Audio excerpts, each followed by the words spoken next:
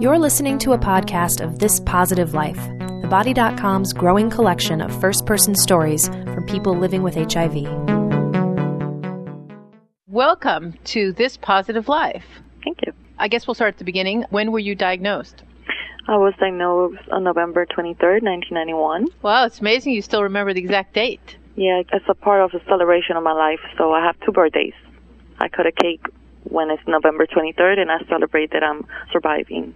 I imagine you saw a lot of people die in those years. That was before treatment was available.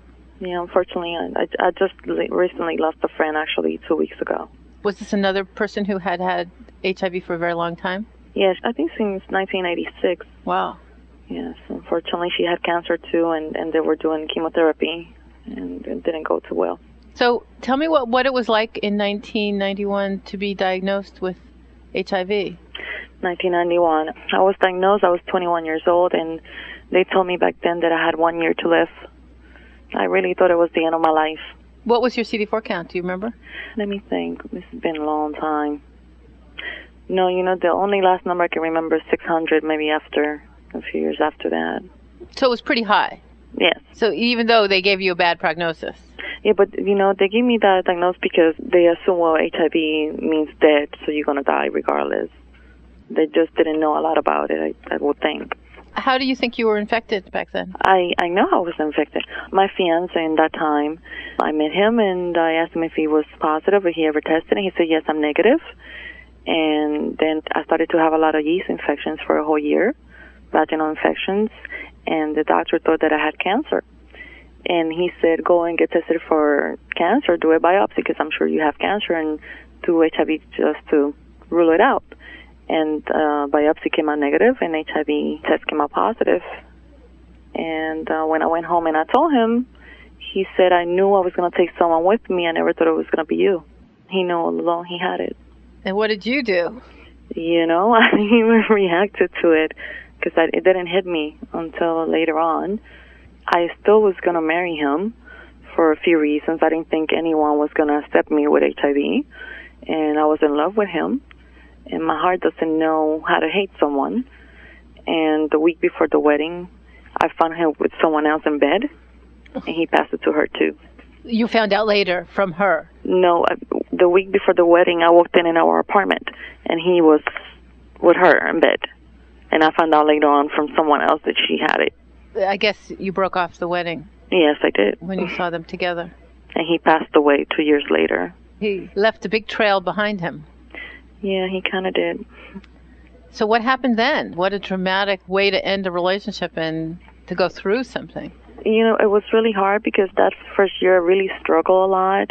We were going to get married right away after we were diagnosed, and then this happened. Then I was with my mother in her house, and she had to do everything for me because I said, well, I'm going to die in a year anyways. And she had to feed me because I was so depressed that my mind threw me in bed. And what happened is someone from church passed around. They took me to a retreat, and I felt that God healed my soul, and I got up. How long was this after? The year passed. After the year? Yeah. When you first were diagnosed, who did you tell? Well, I told him first because, of course, he's my partner, and then my mother. Was he much older than you? 8 years older. And when you told your mother, what did she say? My mother is a very religious person, and when I told her, I was trying to be calm, telling her everything was going to be okay. And I remember I had to step out, and when I came back, everything in the house was all over the place, like she was in range. But she was calm, and she said, we're going to be okay. And it's been a learning process since then. She's been okay because I'm okay. Did you go to any doctor after you were diagnosed? After I was diagnosed, it took me a while to accept my diagnosis, and I got retested 6 times. And I went from New York to Puerto Rico 6 times because I thought somewhere they were doing something wrong. So where did you get tested, in New York or Puerto Rico? The first test was in Puerto Rico. So what was this relationship? Were you living in Puerto Rico at the time? Yes, I was. And how did your fiancé get HIV, by the way? That there were so many different behaviors. To this day, I'm not sure. He used to use drugs a long time before I met him a long time ago. And he had tracks on his arms and everything. I didn't know if it was from that. And he was in prison, so I don't know if he had sex with men in prison because he was there a long time. And he used to do stuff in the street, so I don't know if women will come and do, sexual favors to get stuff from him. I didn't know any of these behaviors when I met him. You found out later? Later on. How long did it take you to go see a doctor? I would say I went at the beginning, and then after that, I didn't go. I mean, I take care of myself now, but in that time, I kind of blocked some of the time out, so I cannot pinpoint if I used to go all the time, because then I moved to New York, and then when I was there, I saw a doctor for a little bit, but that was it. When did you start treatment? Actually, I'm not on treatment. Oh, you never took treatment? No. I don't take medications. I was diagnosed with AIDS 2 years ago because my T cells went down. They came back up. I never taken a medication. I never had a symptom. I do holistic things. So are you in any long-term studies of people who don't progress very much? Yes, I have been. I'm not anymore, but I was in a research study with the University of Miami. Why do you think it's important to be public about living with HIV? For me personally, it's important because it's part of my healing. That's what helps me to keep going, knowing that someone hopefully is listening and they won't get infected. I think that's very important. I go a lot to schools and talk to the kids and to whoever I talk to, actually. It helps me. It might sound like a selfish reason. No, but it helps them too. So yeah, I mean, it helps me to help them, of course. Yeah, that's my medicine right there. When you say you do holistic things, what kind of things do you do? I take Chinese herbs. I have a hypnotherapist. I get hypnotized once a month. We visualize my T cells going up, the virus going down. I do a lot of meditation. I'm in a regimen of supplements and vitamins. What kind of supplements and vitamins? I take ester C, omega-3, selenium, B-complex prenatals, seaweed pills. I know I'm missing a few. So how did you arrive at this? I mean, how do you educate yourself about HIV? I don't like to read or nothing like that. I moved here to Florida almost 10 years ago, and I started volunteering on a center that I was a client for. And volunteering, getting involved in activities, I learned more about it, and then I started working it. And that's how I learned more. So what center was this where you were a client? We used to have it. They closed already, but we used to have Center 1. It was in Fort Lauderdale, Florida. Besides your mom, have you told other people?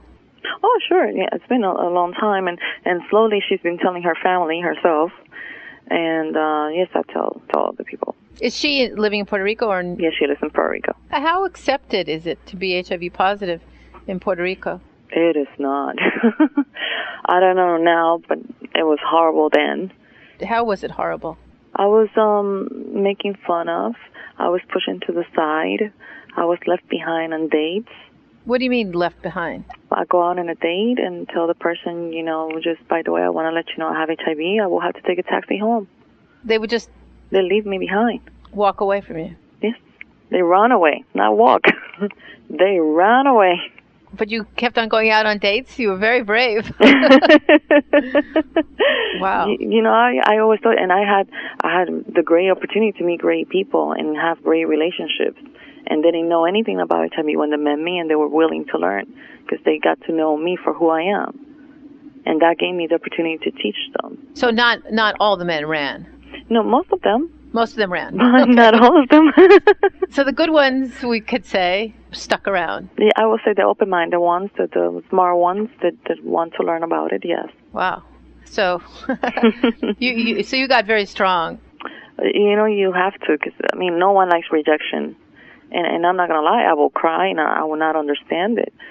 But, after so many years, you have to learn that it's not about you. It's just they don't know about the virus. Because I'm just like anyone else. I just have an illness that has no cure.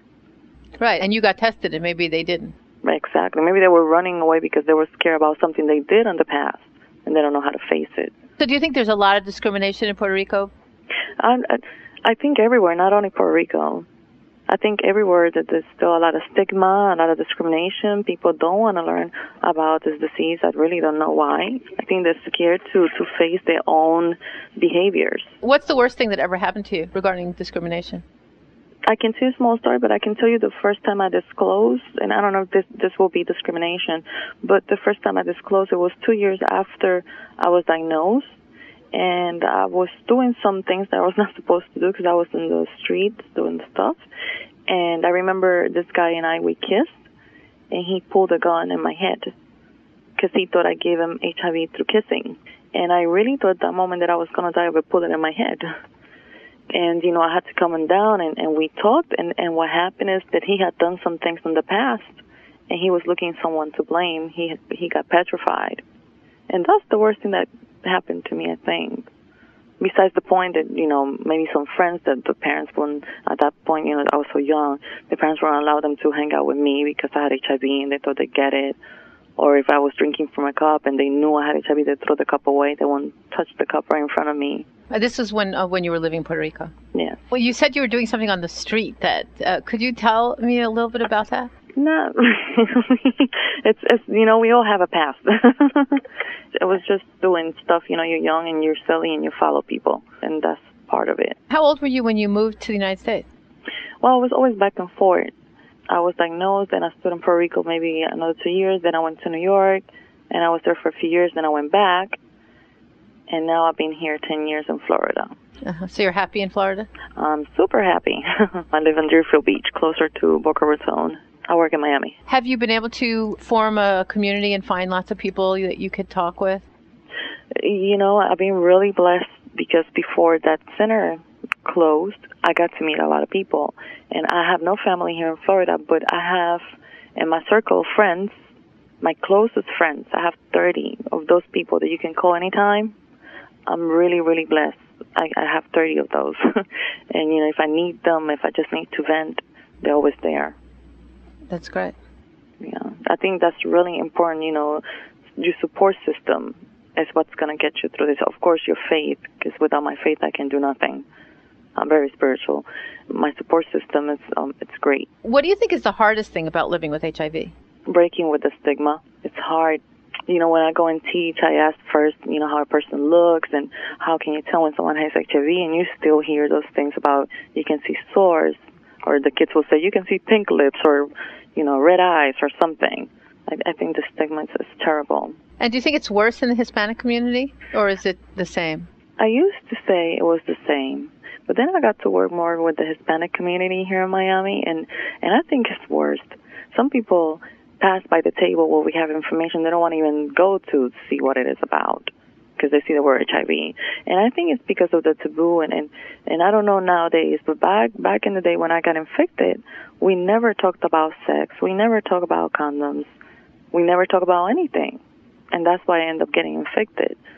So I think it's because they don't talk about it. And you think that, talking about HIV is forcing them to speak about things that were formerly taboo? Of course, because then you have to talk about sex. And then you got to talk about behaviors. Maybe, I don't know, maybe my parents don't want to know. My mom never talked to me about sex. So what is the most important thing HIV has taught you? Wow. It turned my life upside down. I don't take anything for granted. I live like I'm a child. Every little thing, like yesterday I was walking on the beach and I saw a dolphin from far. I never seen a dolphin in my life. And I looked like a little kid because I was so excited. Little things make my day. So you're excited to be alive? I'm excited even to wake up, yes. So is that why you have 2 birthdays? I think that I had to find a way to turn this horrible thing, this negative thing, into positive. And I have a choice. I can sit there and cry and let this thing eat me alive, or I can just celebrate my life and beat it. And that was my choice. So what would you advise somebody who's just diagnosed? That's really hard to do. When I was diagnosed positive, the person that was positive came into the room, and I didn't care what she was saying because it was not her, it was me. But I realized that there's hope. There's life after HIV.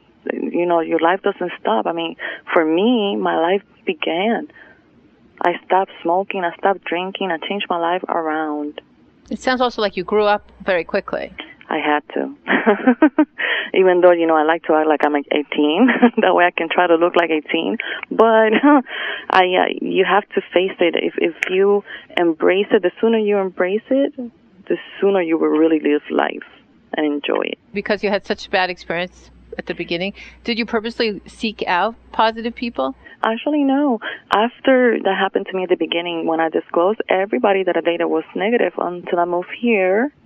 1999, the first person I dated was positive, and then after that, they were all negative. I was so fed up of disclosing, and I was just tired of being rejected. When I came here at the beginning, when I moved to Florida, I remember I went to a women's group. And the first thing this lady said, I've been diagnosed for a year, and I don't think I'm ever going to date again, and I'm never going to have sex. And I remember I looked at her and said, no, you'll be okay. You watch in another year, and you'll be fine. The next year she met someone, and they were already living together. I said, you see? And the person was negative. So there's hope. It's just, you're not HIV. You are you. You have a soul just like everyone else. So how does your connection to being religious and thinking of, I don't know, what denomination you belong to, but how does that help you living with HIV? Well, I'm more spiritual than religious. I was raised Catholic, but I learned other things when I moved here to Florida, and I learned about Reiki, which is energy and Japanese healing techniques, and that helped me to bring my T cells up and to be happy, and I believe in God. Because without him, I can't be here. So that helps me to keep going. What do you advise others to do about disclosing their status? You got to get to know the person at least a little bit and feel if it's worth for you to tell them that you are positive. But if you're going to be intimate, definitely you got to tell them you're positive.